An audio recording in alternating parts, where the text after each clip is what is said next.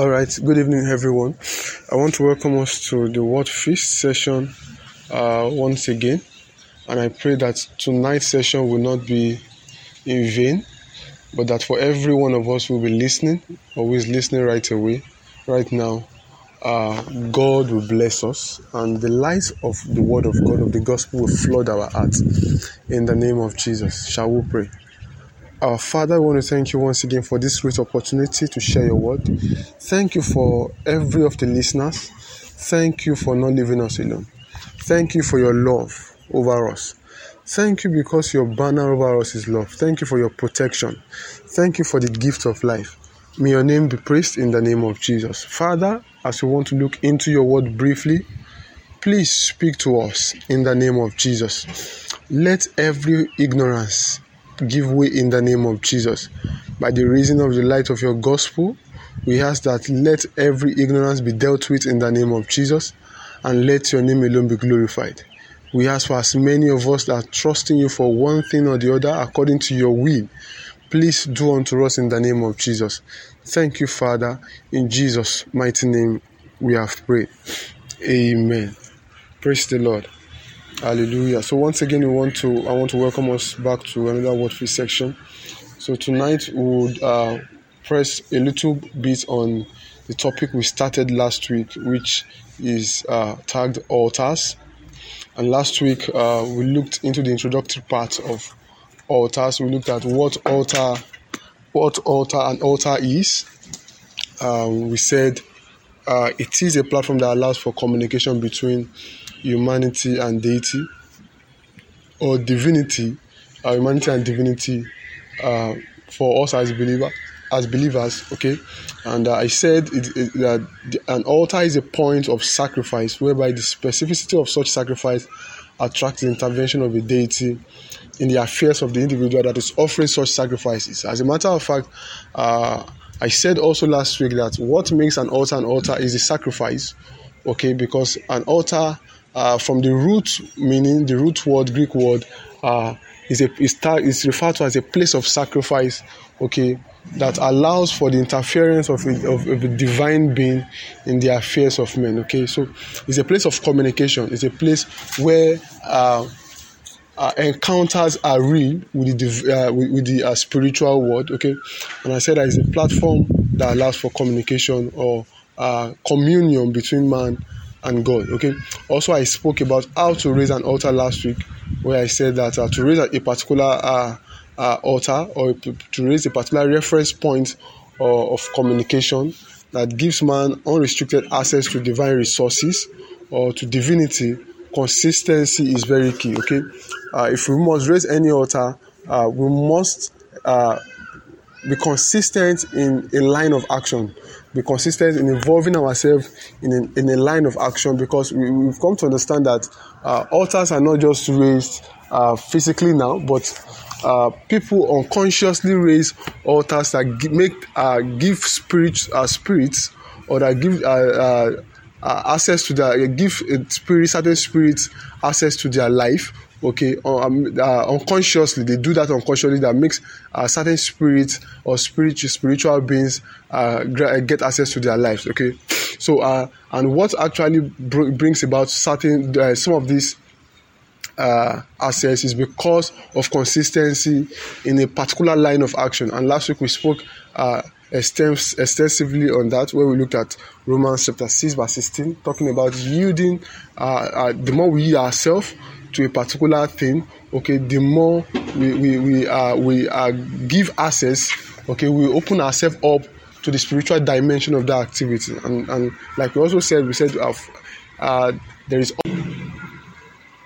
there is also always a spiritual force that backs up every activity. Okay, no activity in itself is a common activity, is natural. Okay, but beyond what we could see are unseen things. Okay, at the foundation or at the base of the seen world is an unseen world, which is more real than what we could see, because what is seen, the ephemeral world, is just temporal, while that which cannot be seen is eternal. Okay, so we must understand that there are forces that hold or put in place the natural the natural things that we could see. Okay, and also I said when an individual consistently yields himself or herself to an activity, the spiritual force put in place to enhance such activity can gain ascendancy or control over that individual, as yieldedness connotes consent. Okay, and I will encourage us to kindly go back to last week teaching. Okay, so we could have a very full glimpse or a full understanding of what I'm talking about. Okay, so to this end, therefore, Jesus told the madman who was healed to go and sin no more, lest a more serious ailment come upon him.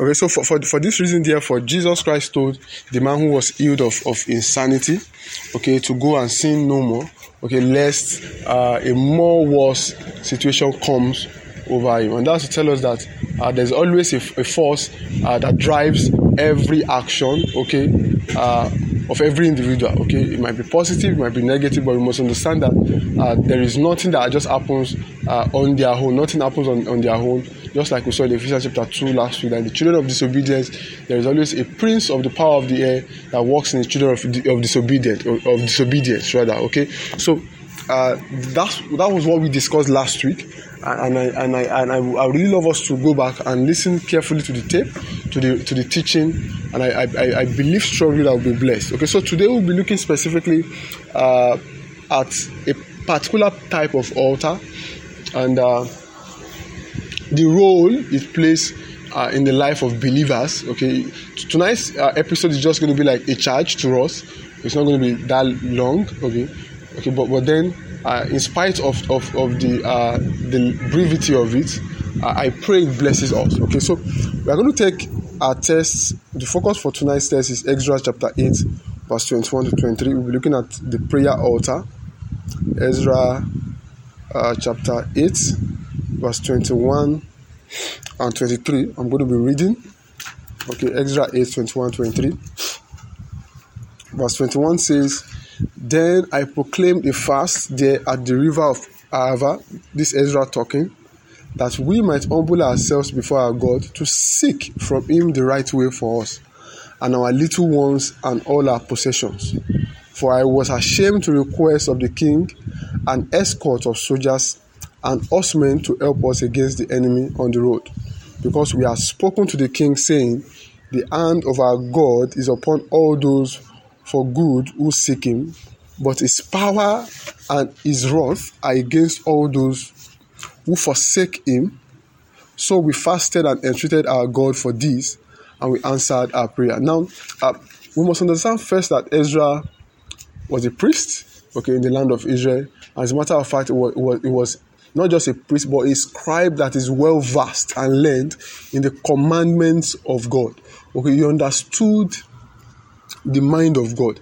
Okay, you have a very good understanding of what actually of God's commitment, okay, to his people, of what can be done, okay, to move the hand of God.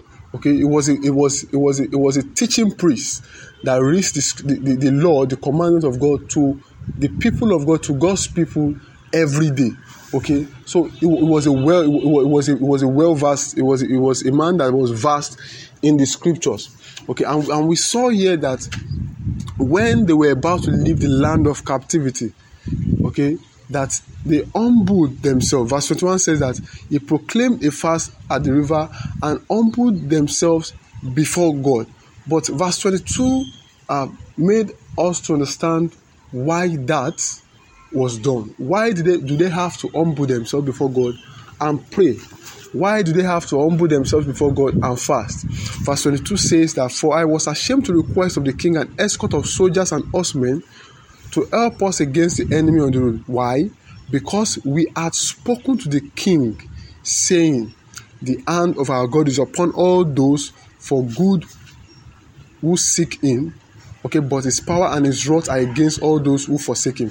Okay, so because of his knowledge, his vast knowledge in the commandments, in the law of God, he has proclaimed, he has made a boast to the kings of the earths that this is what his God, the God of Israel, is capable of doing. That the God of Israel is capable of that the hand of the God of Israel is upon all those who seek good. That the hand of Israel is capable of saving all those who are on his side, all those who seek good, all those who serve him. Okay, and that his wrath is upon those who forsake God, who forsake him. He has made a boast to the kings, to the earthly kings. So, and because of that boast, it was so difficult for him to ask for troops to guard them out of the land of captivity at that particular point in time. And even though he had a good understanding, a good knowledge of what God is capable of doing, to make that promise over their life come to pass, they had to set themselves to pray. They had to set themselves to fast. Now, let's not forget the essence of an altar. The essence of an altar is to bring the hand of God down to be in the affairs of men, to cause God to interfere in the affairs of men. Okay, the altar is designated, is specially designed for the place where you secure God's hand. Okay, through sacrifice. Okay, so for him to actually cause God to move on their behalf, okay, to secure them, their trip down from the land of captivity to the promised land back to Jerusalem, they had to humble themselves. The word humble there was used, okay, to show that they could not in their own power make the word of God good or come to pass. Okay, and that's why the power in the word, okay, the efficacy of the word, okay, is only seen in the place of prayer. Okay, the word will not deliver results when we stay out of prayer. The word of God will only remain a story, will only remain a parable outside prayer. And that's why so many Christians are frustrated. So many Christians are anxious, are worried, because they know about the promises of God for their lives, but because they don't understand how to harness the power therein, because they don't know how to make it come to reality, they are frustrated. Now, and that's why Ezra said they had to humble themselves. Humility means you acknowledge the fact that you have no power of your own. Humility means you acknowledge the fact that you can't make it work on your own. Humility means that you don't have what it takes to get what you want or what you need. Humility means that you acknowledge the superiority of a deity of God over your life. So they humbled themselves before God and fasted and prayed. And when they did that, the hand of God, just like he has seen in the commandment of God, the law of God, the hand of God came upon the children of Israel and saw them through to the land, back to the land of Jerusalem. Okay, so one thing we have to understand here is that prayer is key in harnessing the power in the word. Okay, for the reality of the dimension of for the word of God to be real, to become flesh in our lives, we need to humble ourselves in the place of prayer. The prayer altar is an altar that every child of God must consciously cultivate, must consciously build. When you desist from prayer, when you refuse to pray, what you are saying to God is that what you mean and what you are trying to say to God is that you can do it in your own strength. You can do it on your own. You have the power to actualize, okay, to bring to pass what he has even said to you. Okay, that even though he said that this is possible, okay, when you refuse to seek his face, when you refuse to pray to him, to cause his hand to come down, to move his hand, to come down on your behalf, what you're trying to say is that you can do it on your own. So to walk in the reality of the dimension of truth that Ezra saw in the word of God, they had to humble themselves in fasting, and they pray to God for guidance and safety to their destinations. The promises of scriptures will remain abstract and will never be experienced if we refuse to pray. The promises of scripture will remain abstract. We will never experience or have a taste or a glimpse of the reality of what is in store for us in God if we refuse to pray. Prayer is a platform through which God's hand is committed to a cause. If you want to see the hand of God at work in your life, you must cultivate the altar of prayer. Okay? You must cultivate the altar of prayer. Okay? The word of God says that, know ye know that your body is the temple of the Holy Ghost, which ye have of God that is in you. Okay? And it says that you present your bodies as living sacrifices. And because we, our bodies are temples, or because our body is the temple of the Holy Ghost who is in us, the Holy Ghost, okay, through our spirit prays, altars, makes intercessions through us, okay, and our prayers goes up, in a form of a sweet smelling savour, in the form of incense. Okay, so prayer is offered upon a altar. Prayer can be cultivated. The prayer altar can be cultivated in such a way that you offer prayer. Okay, that your prayer, the fruit of your lips in form of prayer ascends up to God. And that way, when God smells the incense, when God smells the aroma of the prayer, it causes him to come down to move on your behalf. Prayer gives permission to God to operate in the affairs of men. Okay? Because as we saw last week, that God has the heavens, and even the heavens of heavens has God retained for himself, but the kingdom of the earth has he given unto men. Okay? And that tells us that if God is to do anything here on earth, he needs a man. And that's why he is consciously looking for a man that will stand in the gap, to bring his intentions, to bring his plan and his purpose to pass on this earth, on this planet. Okay, so if God must come on your behalf and move on your behalf, you must be willing, okay? You must be willing to pray, to offer prayers. You must be willing and consciously invite God in the affairs of your life, in that thing that you want him to be involved in. Okay?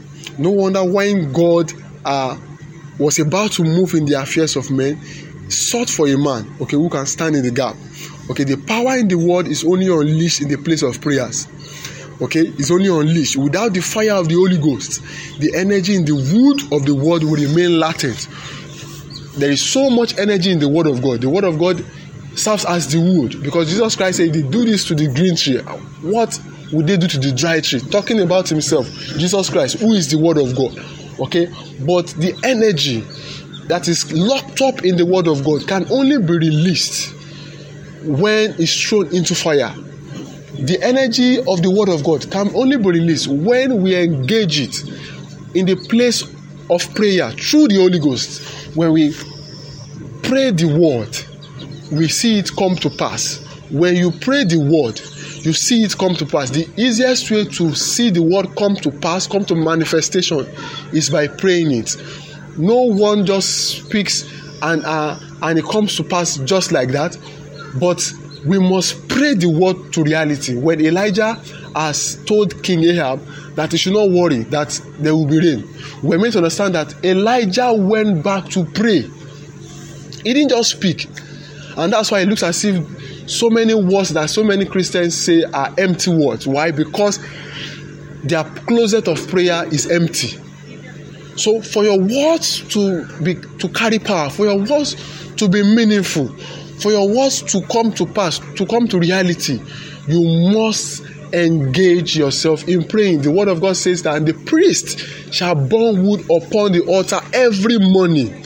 The wood of the word of God and the fire, the Holy Ghost that serves as the fire. Okay? So, I want to encourage us. Like I said, it's just a short charge, a brief charge. If you must see the word of God come to reality, come to pass in your life, then you must be willing to engage in fervent prayer. You must be willing to build your prayer altar. You must be willing to cultivate, make prayer an habit. Make prayer a lifestyle.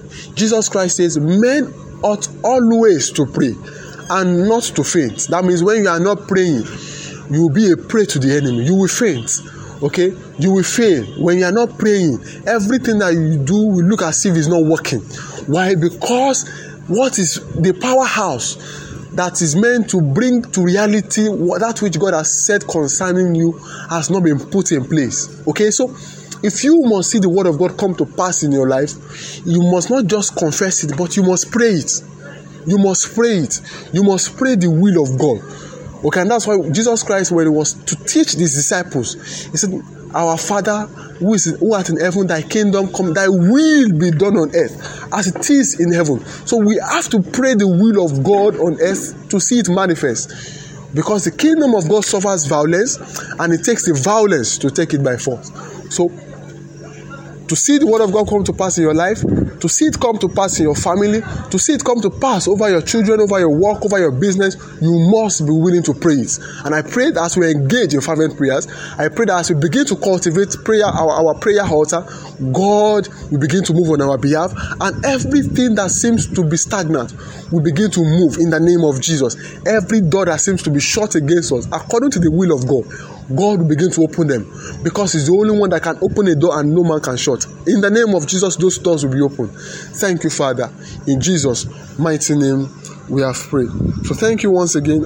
Next week, we continue in this topic, altars, and I pray that God will grant us understanding in the name of Jesus. Amen.